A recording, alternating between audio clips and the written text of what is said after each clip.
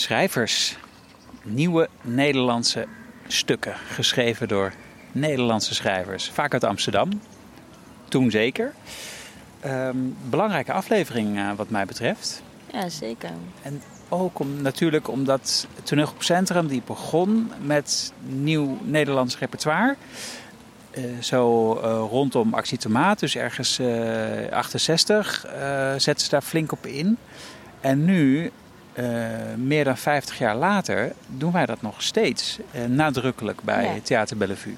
Dus dat is echt wel een lijn die wat dat betreft een extra belangrijke aflevering. Ja, volgens mij komt hier echt wel naar boven waarom we deze podcast ook maken. Want vaak theater is vluchtig. En de namen die daarbij horen, die vergeet je ook vaak. Ja. En nu komen die allemaal weer terug. Het is wel een trip down memory lane die je een beetje meemaakt. Maar ja, toch ook weer een mooie ode aan die schrijvers. Absoluut. En er komen heel veel namen voorbij. Ja. Echt, het is echt wel een beetje een gala van de grachtengordel op een bepaalde manier. Ja, wie gaan we allemaal niet horen? Paul Hane, Wip T. Schippers. Die zeker. Ja, Joop van Tijn en Peter Verstraeten, Isha Meijer. Al die namen, dat kwam allemaal bij elkaar hier over de vloer bij elkaar. En dus ook in Theater Bellevue.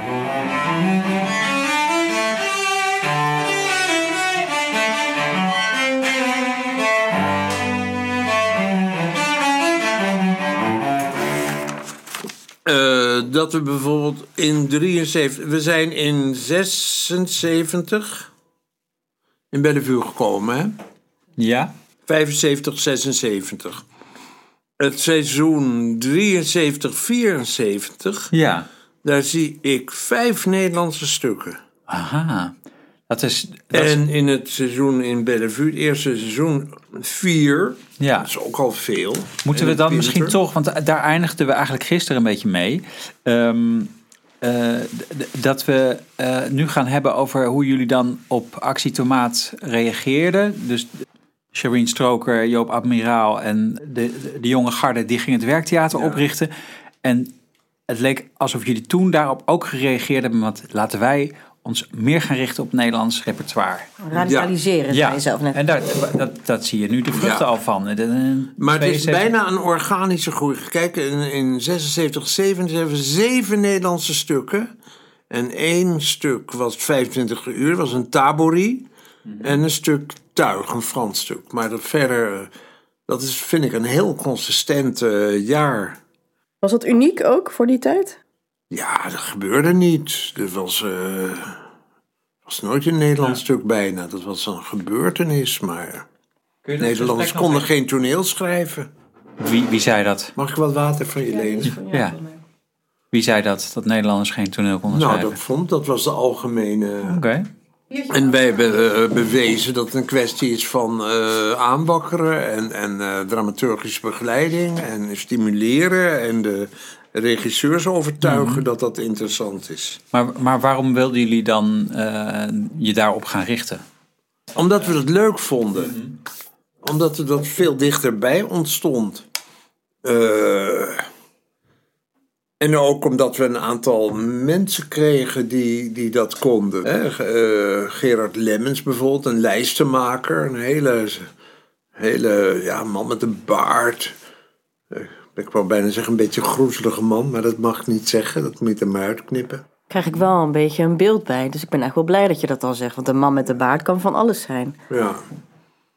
Nee, hij was een keer in de artiestenfoyer en hij zei nooit wat. En een rondje voor iedereen.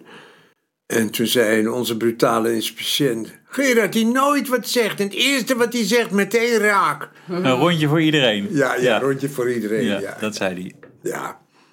Hey, waarom leeft deze Gerard nog, denk je?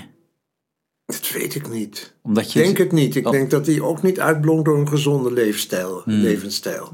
Maar omdat je zegt, van dat moet je er maar uitknippen, want dan mag je niet zeggen, groezelige baard. Is dat zo beledigend? Is dat zo? Ja, vind je dat niet netjes? Aardig. Dat vind je niet aardig. Ja. Is dit al opname? Zeker. Godverdomme. Ja, we schieten met scherp hoor vandaag. Een prachtige baard had hij met mooie glimmende krulletjes. Een beetje vettig. Hele chique vet. Goeie krul. Goeie tweede en derde krul. Ja. Ja, en alle insecten. Oh nee, dat is ook niet. Ja. Ja. Maar hoe hebben jullie dat aangepakt? Want kijk, als je in Londen, als dat je jachtgebied is en je kunt daar de stukken vandaan halen, daar wordt zoveel geschreven en werd maar nog steeds. Ja, en wat maar daar dan Londen, boven... daar werden de stukken steeds Engelser. Werd steeds meer local, zo lokaal van belang, dat je dacht, wat heeft dat nou voor zin om dat krampachtig in een Nederlandse situatie neer te zetten? Als het nou echte stukken van de kwaliteit van Pinter of Whitehead of zoiets waren geweest, of Saunders. Maar dat hield een beetje op, die Angry Young Man. Er was nu ook niet zoveel reden meer om de Royal Court te bezoeken. Dus toen dachten jullie, wij moeten ook regionaliseren. Ja. Niet maar we moeten ons eigen taalgebied regionaliseren. Dat is ook ik een beetje benauwd klinkt. Zeker, ja. Ik was een beetje op te plagen. Maar gelukt. Hoe pak je dat dan aan? Heb je zijn er maar gewoon begonnen? Of gewoon je bent op zoek naar tips te leggen. Hoor van kunnen we die niet eens vragen? We hebben ook mensen. Ik heb op een gegeven moment toen, dat was al in de Bellevue-tijd. Dan hadden we dus korte stukken nodig. Toen heb ik een aantal journalisten gevraagd. Ik heb Ischa Meijer gevraagd. Die heeft In Bad geschreven. Een heel leuk stuk.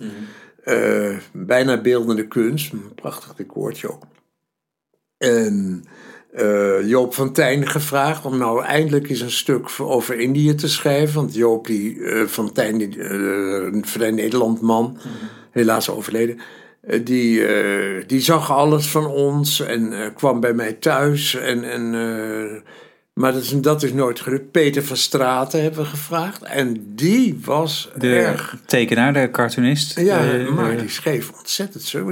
Die kon dialogen. Ja. En die kon in zijn spanningsboog van een tekening uitspreiden over een voorstelling. Ja. Dat heeft hem echt gelukt. Ja. En dat geloof ik als welwezen en zo. En tussen de middag en later aan de avond.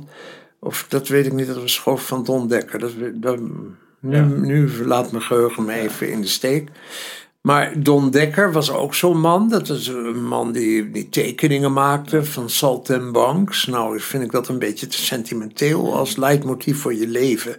Maar die stukken van hem waren prachtig. Het ging ook over, bijvoorbeeld Onno Molenkamp gespeeld, zelfbevriezing. Een man die denkt dat ik heb een ijzeren ding om mijn hoofd en het wordt aangedraaid als ik die gedachte ga. En dat maakte hij zo mooi, zo inzichtelijk. En dat was echt een psychiatrische monoloog. Maar van een heel slim iemand die gek aan het worden is. Prachtig stuk. Ook weer Onno Molenkamp. Ik noem hem graag, want ik was echt dol op zijn talent. En werd dat dan... Hoe ging dat? Heb je gewoon gevraagd, dat werd geschreven, geleverd, ingestudeerd... en ging dat zonder slag of stoot? Het ging met slag en stoot. Ja. Maar... want het is niet zo makkelijk. Dat was... laten we dat maar eens proberen. Als ik zo naar dat repertoire kijk... Ja... maar het punt is, het is niet zo makkelijk om een toneelstuk te schrijven... als je dat nog nooit gedaan hebt. Het heeft een hele eigen... vorm met opbouw van personages. Nee, maar er zijn een aantal mensen... Kijk, voor iemand als Herman Lutgerink... Die zat al helemaal in het toneel. En die had een bepaald soort bewustzijn of gekte, noem het maar zo... waardoor hij dingen kon abstraheren en kon verhevigen. En dat leidt tot... mooi toneel kan dat leiden. Maar Tom, volgens mij, en dat is misschien iets waar... ik weet niet in hoeverre jij hier bewust van bent... maar ik sprak Bodil de la Parra, die mijn collega was in Leedvermaak. Zij is ook schrijver. Ja. En ik vertelde dat wij jou gingen spreken. En zoals zo meer mensen reageren... oh, Karel, wat leuk! En toen heeft zij letterlijk gezegd... hij heeft mij alles geleerd van het vak, van het schrijfvak. Dus eigenlijk denk ik... dat jouw rol in het ontwikkelen van stukken eigenlijk essentieel is geweest. Vrij groot was. Ja, nee, want jij vraagt eigenlijk hoe lukt het? Maar het zou ik zelf nooit opgekomen zijn, want ik deed gewoon mijn werk. Mm-hmm. Nee, ik zit niet bescheiden te doen. Mooi, hè? Daarom vind ik dramaturgen vaak het allerleukste. Je ziet je eigen rol over het hoofd misschien. Ja, ik vind dat Bodil geweldig werk heeft geleverd en zo. Ja. Dat ik ben daarbij klankbord geweest of zo. Ja. En ik heb ook heel veel gehad aan die schrijvers.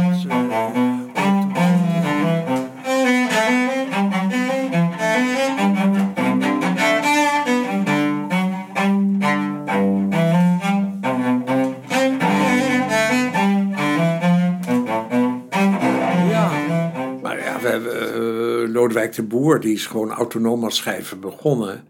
Maar ik speelde met hem een strijkkwartet. En ik zei hem, je moet een stuk voor Centrum schrijven. Ja. En we konden hem eigenlijk nooit krijgen. En toen was dat een keer in een vliegtuig met Harry Moelis. Ja, het was een enorm name-drop verhaal. Maar ik zei, wij willen zo graag Lodewijk de Boer eens hebben. Nou, dan moet je mijn stuk Bezoekuur nemen. En dat wil Lodewijk regisseren. Dat kan hij nergens kwijt. En zo is Lodewijk bij ons gezelschap gekomen. Kijk aan. En dat stuk, de Bezoekuur, vonden wij echt niet zo'n goed stuk. Maar we wilden Lodewijk enorm, gewoon als tegenkleur tegen het werk van Peter. Want we gaven echt zo 7, 8 voorstellingen per jaar. We hadden echt mensen nodig daarvoor. En zo hebben we dat geregeld. Ja. Ja. Soms komt met een slecht stuk een goede regisseur binnen. Ja. Jullie gingen Nederlands repertoire doen. En was het natuurlijk een succes? Beviel het? Ja, het beviel ontzettend goed. We werden er ook ontzettend door geprezen. Door de pers en iedereen. Ja, Centrum doet nou, hè, want het was altijd... Nederland toneel was zo buitenland georiënteerd. Dus daar kregen we veel complimentjes voor. En dat stimuleerde. Maar ja, het was wel echt voor de dramaturgen heel goed opletten. Want ik zie ook nog stukken erin staan. Hoe hebben we dat laten passeren? En het was gewoon, het kwam goed uit. Precies, hadden we die acteurs vrij en dan kon je daarin zetten. Een stuk van een mevrouw uit Amstelveen. Ik kan de naam niet meteen vinden, maar dat is ook niet belangrijk. Mm-hmm. Er zullen ook wel goede schrijvers in Amstelveen zijn. Maar ja, zulke dingen. En Adriaan Venema-Mussert is ook zo'n heel duidelijk voorbeeld daarvan. Maar je hebt ook echt groeidiamanten. En dat is die Lemmens zeker geweest. Met een stuk of 3, 4 stukken die wij van hem gedaan hebben. Dat is Lutgering geweest. Dat is Hellinga geweest. Wat was voor jullie het verschil ten opzichte van die Engelse periode? Ja, je had nooit meer vertaalde stukken. Ja. Je had stukken die in de taal geschreven, waarin het bedoeld was zoals de schrijver het gedaan had. Niet alleen de taal, maar ook de omstandigheden.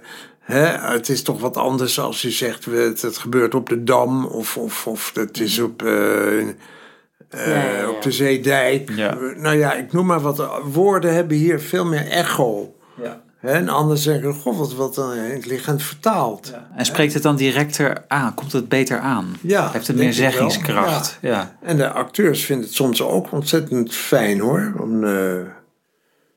Het valt en staat natuurlijk met de kwaliteit van de tekst.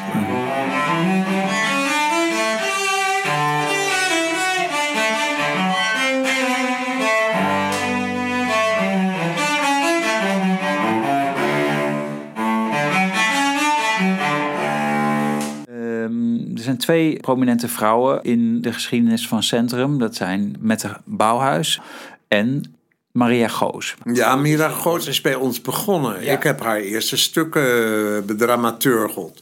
We hebben er nog een laatst in Bellevue gelezen. En dat was Tussen Zussen. Ja. En dat is het enige onverklaarbare stuk van Maria. En Maria die vertelde daar, na die lezing van het stuk hier, dat ze dat een verschrikkelijk stuk vond. En dat ze het nooit begrepen had zelf en dat ze erin vastgelopen was. Ja. En ik kreeg toen niet het woord, maar ik dacht, dit is het mooiste stuk dat je geschreven hebt. Want hier zit die widersproeg in, hier zit dat vraagteken in verpakt. Terwijl die andere stukken, die zijn virtuoos, ze wordt steeds virtuozer in de dialoog en zo. Maar ik denk allemaal, ja, dan heeft iemand kanker en dan zegt iemand, jij kankerwijf. Oh, wat erg, weet je wel. Dan zijn allemaal opgelegd pandoer-effecten. Wil ik er niet mee teniet doen. Maar dat tussen zussen, dat had het mysterieuze. Ja, wat is de chemie van die zusjes? En die jongen die op bezoek komt. En het bleef je vragen. Ja. En ik wou haar eigenlijk zeggen, maar schat, voor mij had je op die weg door kunnen gaan. Dan had je een eigen dramaturgie gevestigd of zo. Of een eigen kant uitgegaan die mij heel erg interessant leek. Ja, maar dat is denk ik, als je nu achteraf kun je terugkijken, dat is dan ook een kwestie van smaakverschil geweest. Want zij voelde zich kennelijk nog steeds onheimisch. Nou ja, maar zij wilde een plot en een verhaaltje. Maar dat heeft ik vond het juist zo leuk dat het niet zo'n plot was en niet zo'n verhaaltje. En dat je met vraagtekens achter bleef en niet met uitroeptekens. Is dat iets wat jij in jouw schrijfprocessen of de processen die je begeleidt ook zoekt? Ja, altijd. En ik weet nog wel dat Karel Muller heeft eens een keer een heel vroeg stuk van Pinter gedaan. Hoe heet het? The Garden of zo? Nou, ik weet niet meer. En dat bijna nooit is uitgevoerd. En dat was zo'n verschrikkelijke kutvoorstelling. En mijn enige commentaar was, je hebt bij Pinter alle vraagtekens verruild voor uitroeptekens. Ja. Daarmee heb je dat hele stuk verpest. Hij had het ook zelf geregisseerd. Ja. Maar Maria Goos heeft later natuurlijk nog ontzettend veel geschreven. Vooral ook voor film en vooral voor televisie. Pleidooi, prachtig chroniek van een familie in Nederland eind jaren 90. En natuurlijk Cloaca. En die is een andere kant op gegaan. En heeft daar enorm haar vorm gevonden. Het schrijfster, hoor, daar gaat niks van af en zo. Maar ik vond dat beginmoment zo mooi van dat onverklaarbare stuk. Dat ze daar zou je juist gelukkig over moeten zijn. Nou, ik herhaal mezelf. Welke vrouwelijke schrijvers hebben we dan nog?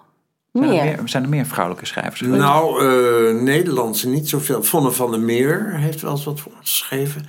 En Fay Weldon, een Engelse vrouw, hebben geschreven. Gerline Rijnshagen, een Duits stuk. Joker heette dat in onze vertaling. Dat was een heel bijzonder stuk. Heel erg leuk. Mooie regie van Peter geworden. En een prachtig ensemble. Echt een ideale voorstelling. Een centrumvoorstelling. Dat ging echt ook ergens over. Goede inhoud allemaal. Maar eigenlijk die golven van emancipatie, van feminisme, die werden eigenlijk buiten het theater. Nee, er zitten wel een paar stukken in. Ook qua regie niet of qua bestuursleden. Nee. Maar dat was dus, geen. We hebben Mata Hari gehad, maar dat was ook zo'n rolbevestigende voorstelling. Niet het allerbeste wat Ton en Guus gemaakt hebben, maar ik weet niet. Maar speelde het een rol in jullie vergaderingen, in jullie directievergaderingen? Van, kunnen we niet wat meer stukken van vrouwen op het repertoire zetten?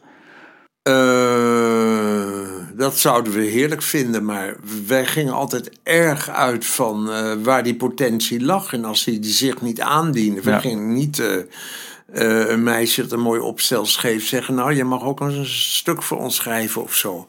We hebben wel eens de zondagschrijverswedstrijd uitgegeven. Er is onder andere een stuk van een vrouw, Francisca van Sloten, mono stereo. Iedereen vond het verschrikkelijk, maar ik vond het wel een leuk stuk, omdat het precies een situatie was die ik alleen maar had meegemaakt. Dus ik had er zo geheim plezier aan dat stuk. Van een vergissing bij een logeerpartij. En daar rolt dan weer van alles uit. En, bij mij vraagtekens op dat moment. Bij mij vraagtekens op. Karel, neem je ruimte. En prettogen. Ja. Maar daar had trouwens in dezelfde toneelwedstrijd zat ook Arnold Grunberg. En die had ook een stuk geschreven. Die hebben we de aanmoedigingsprijs gegeven. Maar het gaat er dus om dat we eigenlijk... Het gaat om het tijdreizen, hè? Niet om het veroordelen van hoe je vroeger dan dingen wel of niet goed hebt gedaan. Hè? Daar gaat het denk ik niet om. Het gaat om hoe en welke rol vrouwen in het dagelijks reilen en zeilen van Bellevue meespeelden. Nou, ik moet zeggen, het toneelgroep Center was toch een behoorlijke mannenaangelegenheid, hoor. In die leiding zat altijd de grootste inbreng van een vrouw, vind ik, die van Helen de Zwart. Ook in de dramaturgie, die komt erbij. Ik weet het wel, ik was meteen bij de sollicitatie dol op Helen. En Helen heeft ook een geweldige intuïtie gehad. En die heeft ook Madame Gauguin en zo vertaald en bewerkt. En laatste regie van met de Bouwhuis bij ons gezelschap. Dus niet bij de scholengroep, maar bij het gezelschap. En dat was wel een soort verademing. Maar we hadden altijd zo'n kwartet van mannen. Egbert, algemeen directeur, Menzo, zakelijk leider. Peter Oosthoek, artistiek leider. En ik, de dramaturg. En wij waren met z'n vijven. Toen we met z'n vieren waren, toen werd ik ook directeur. Want ja, ik zat altijd maar bij die vergaderingen. Alles meegemaakt. En toen zei ik, nou jongens, ik ga niet meer naar die vergaderingen. Of je moet me opnemen in de directie. Ja.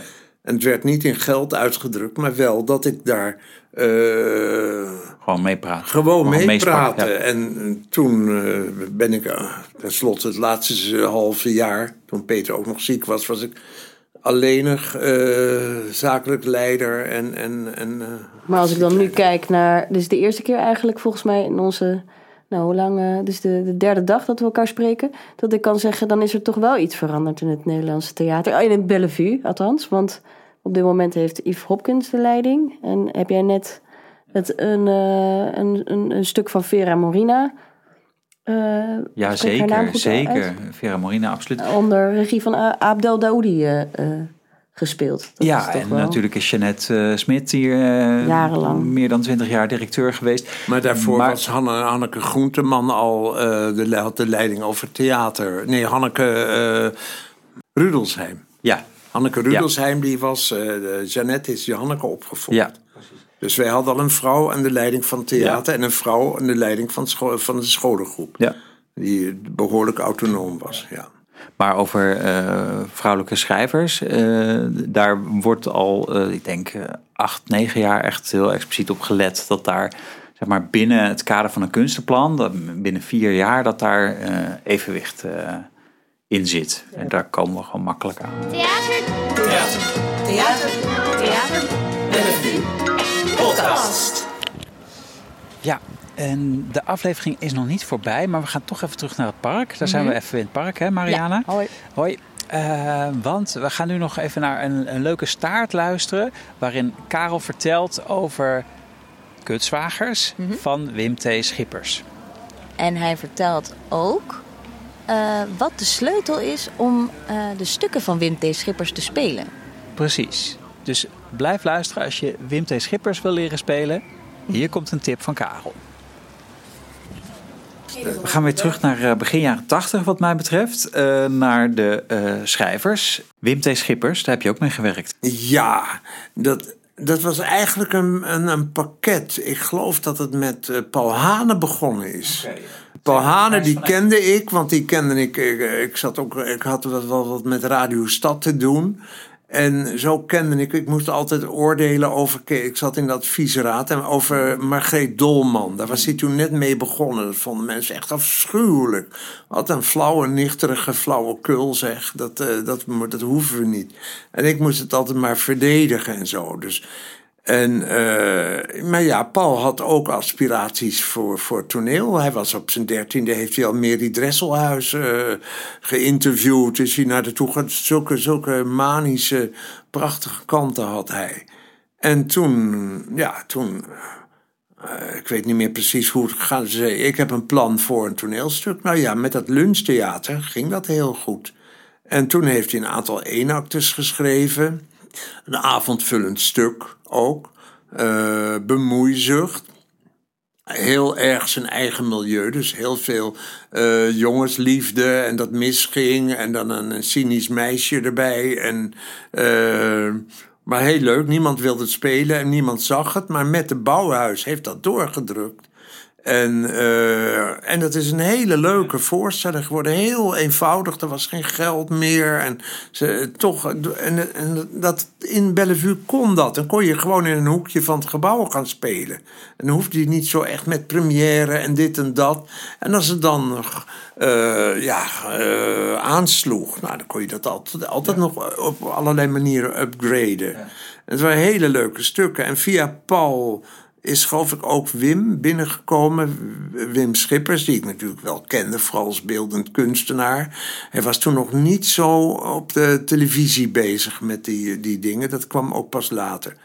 En toen had hij dus een stuk. Wat is de titel dan? Nou, Kutzwagers. Nou, onze zakelijk leider. Nee, dat gaan we niet doen. Want dat ga ik niet verkopen bij die schouwburgdirecteuren. Dat gaat absoluut fout. En het is gewoon provoceren. En ik kan niet inzien dat er enige artistieke noodzaak is om dat te gebruiken. Nou ja, enorm geduw. En wij... En Peter Oosthoek, die rook weer... werk voor hem. Want het was een ongelooflijk ingewikkeld stuk. Ja. Dan was er weer in een dakgoot klom iemand en die viel naar beneden. En dan doe je het raam open en dan viel het hele raam eruit. En er moest regen binnenvallen. Ja, er moest regen binnenvallen. En het was vol met die... Ja. En dit was een zolderkamer op van een Amsterdam schachterpand. Ja. Maar daarvoor, de openingsscène was in een restaurant met allemaal ronde tafels en een grote trap. En de obers die natuurlijk weer vielen met het blad en alle kopjes. Dus, oh, pardon. En over iemand zo'n witte jurk heen. En, verschrikkelijk. Ja. Maar dus de directie zei, Kutzwagers gaan we niet doen. Peter, die had er wel zin in. Nou ja, we hebben net zo lang gevochten dat Menzo was dan wel, de zakelijk leider, die was wel overtuigd dat we dat, want we zeiden, het is ook een heel belangrijk stuk. En ja, het is ook een stuk dat zich zo... Er zitten zulke gekke dingen in. En het eindigt met een prachtige, hele serene vergadering. Waar een hele wijze voorzitter alles aan elkaar rijgt in het leven. En dan met de grootste flauwekul er tussendoor. En profaneringen. En toch dat serieuze en dat zitten. Dus dan moesten we... Ja... Dat moest Onno Molenkamp zijn voor mij. Hè? Mijn grote favoriet voor zulke rollen. Maar dat moest dezelfde man zijn die het stuk opende. En dat was de directeur van het gezelschap. Ja, want en dat was Egbert van Paridon. Want er zit gewoon een klassieke proloog in eigenlijk van de gastheer van het theater. Net als de Faust, die begint ook met de theaterdirecteur. Ja. Dat is een kunstgreep, die is een beetje, dat doen we niet meer. Maar dat zat in dat stuk van Wim ter Soep. Ja, en die moet dan zeggen... meneer daar, u mag niet roken, zat de figurant te roken. Ik mag wel roken, want het hoort bij de voorstelling. Het is aangevraagd en dan stak hij een sigaret op. En dan ging hij verder met die sigaret dat verhaal vertellen. Dus allemaal logica dingen. Hè? Mag ik u wat vragen? Dat doet u al. En dat wemelde. En ook waren er dan citaten van Schopenhauer bij... volstrekt onontwarbaar erdoor. Maar die werden dan met een logica en vanzelfsprekendheid uitgesproken... dat het helemaal Maar nou was het wel het punt dat die directeur... die moest dan ook later die sessie, die serene vergadering leiden... En wij dachten, nou, dat kan Egbert helemaal niet. Dat moet Onno Molenkamp doen. Wij hebben dat aan Wim Schippers gezegd. Dat is zo jammer. Wacht maar, morgen heb ik een oplossing. Had hij een pauzenummer geschreven voor Egbert en voor Onno Molenkamp... waar Onno Molenkamp Egbert ging verwijten... dat hij altijd buiten het gezelschap dingen deed... en altijd zat te slijmen met de Raad voor de Kunst en de minister... en altijd, ik heb gisteren de minister gesproken... en we zitten goed. En zo'n kotsen vond hij dat... En en Egbert terugschelden. Nou, alsof jij met dat gestotter van jou op toneel... tot er eindelijk eens wat komt. En een enorm gezeik. Maar ja, die besluiten dan toch... dat dan na de pauze Egbert een figurantenrol krijgt... en Onno Molenkamp die andere rol opneemt. Egbert die deelt en dat heeft maar de helft van het publiek gezien. Ja. En dat was daarmee toch verklaard. Hoezo heeft de helft van het publiek het gezien? Dat gebeurt in de pauze. Als mensen de zaal uit zijn. Er blijven altijd wat mensen zitten. Grappig. En die horen dat geschreeuw en gelach. Dus er gingen meer mensen kijken. En dat was dus echt als een ruzie tussen acteurs zelf. En het was heel erg naturel gespeeld. Maar jij altijd met je Raad voor de Kunst. Wat geestig. Dat was bij de Haagse Comedie. Karel van der Plas, die altijd overal in alle commissies zat. En de discussie over de titel van dit stuk. Wat? De titel van dit stuk is gebleven, Kutzwagers. Ja, dat is even een lullig dingetje dat... is het kut? Ja, mijn zwager. Nou ja, dat is op een of andere manier aan elkaar geplakt. Heel passagier. Maar het stuk had zoveel sferen. Er kwamen ook abstracte balletten in. Een vogel met klassieke beenbewegingen.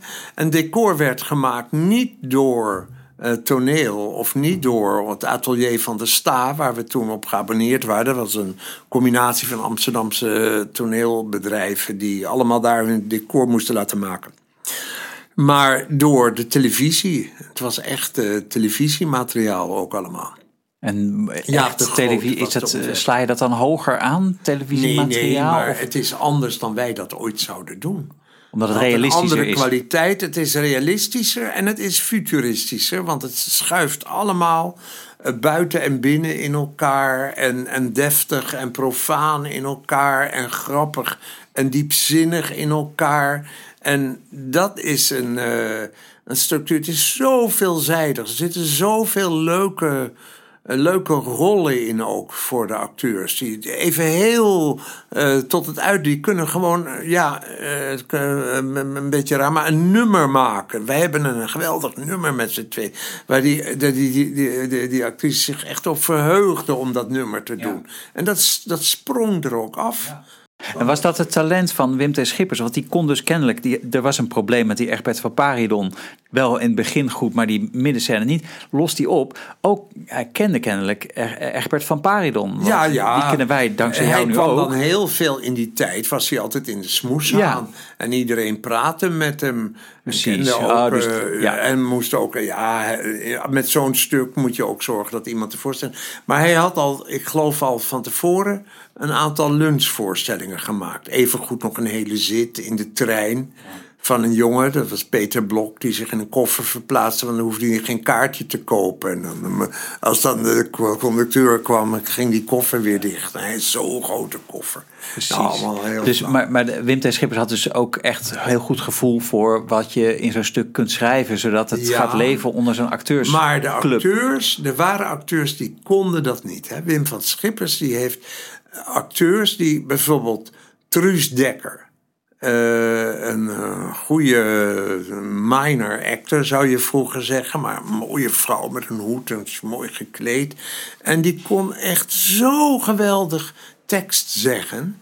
En Schippers moet je nooit met een subtekst spelen. Het is altijd zo plat als een dubbeltje en de acteur of actrice moet daar echt aan de buitenkant blijven. Het niet menen, het zeggen, en het moet toch spel zijn in de ritmiek en de intonatie, maar wie het ook heel goed kon in de overdrijving, Carol van Herwijnen was een ideale Schippersacteur. En Ben Hulsman ook. Letty Oosthoek kon het heel geweldig. Die had het gewoon door dat ze niet voor de tekst moest gaan spaan. Dat ze het niet moest menen, dat het moest zijn en dat het met uiterlijke middelen gedaan moest worden. Maar wel heel erg muzikaal. Heel erg ritmisch allemaal gesproken. En dat was ook een goede discipline voor het gezelschap. Om juist zo'n net zoals in muziek, ik ga eens een stuk met heel veel vingerbewegingen. Nou, dit was ook een academische proeve voor je acteurs. En dat hield je gezelschap ook scherp, zulk soort voor. Iedereen vond het enig. Ja. Dan komt er ineens ook voor de techniek bijvoorbeeld. Dan staat hier iemand en dan komt er een schijnwerper, valt uit boven het decor naar beneden, vlak achter iemand. En een inspiciënt zegt, sorry, mijn fout. Ja. En dat is werkelijk... Enorme doodzonde. Het moet zo goed gedaan worden. Het moet echt bewaakt worden door iemand. Dat hij niet toch op zijn hoofd valt. Ja. Maar allemaal zulke soort dingen. Ja. Nina Spijkers, die heeft ooit een paar... dat is een regisseur. Die heeft ooit een paar dogma's opgeschreven. En een van de dogma's is dat je voor ieder project wat je doet, dat je iets nieuws moet doen en iets nieuws moet leren. Bijvoorbeeld een dansje of line dancing. Ja. Dat is het leuk, ja. Daar doet het me aan denken. Dat het even zo'n heel ensemble, die krijgt even een optaten omdat er nieuwe vormen gevraagd worden.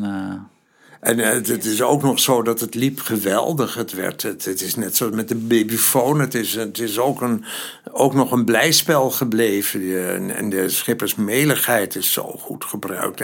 En die is wel echt gefundeerd met die filosofische gegriffen. Die heeft hij ook heel geraffineerd. Met de Schopenhauer citaten. Ja, daar zit meer achter.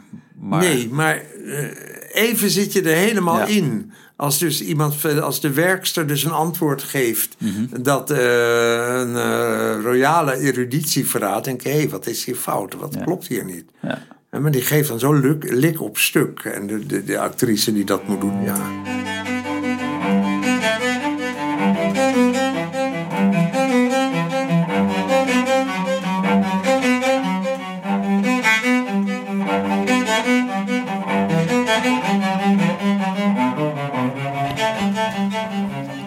Zo, nou, er zijn dus heel veel namen gevallen inderdaad.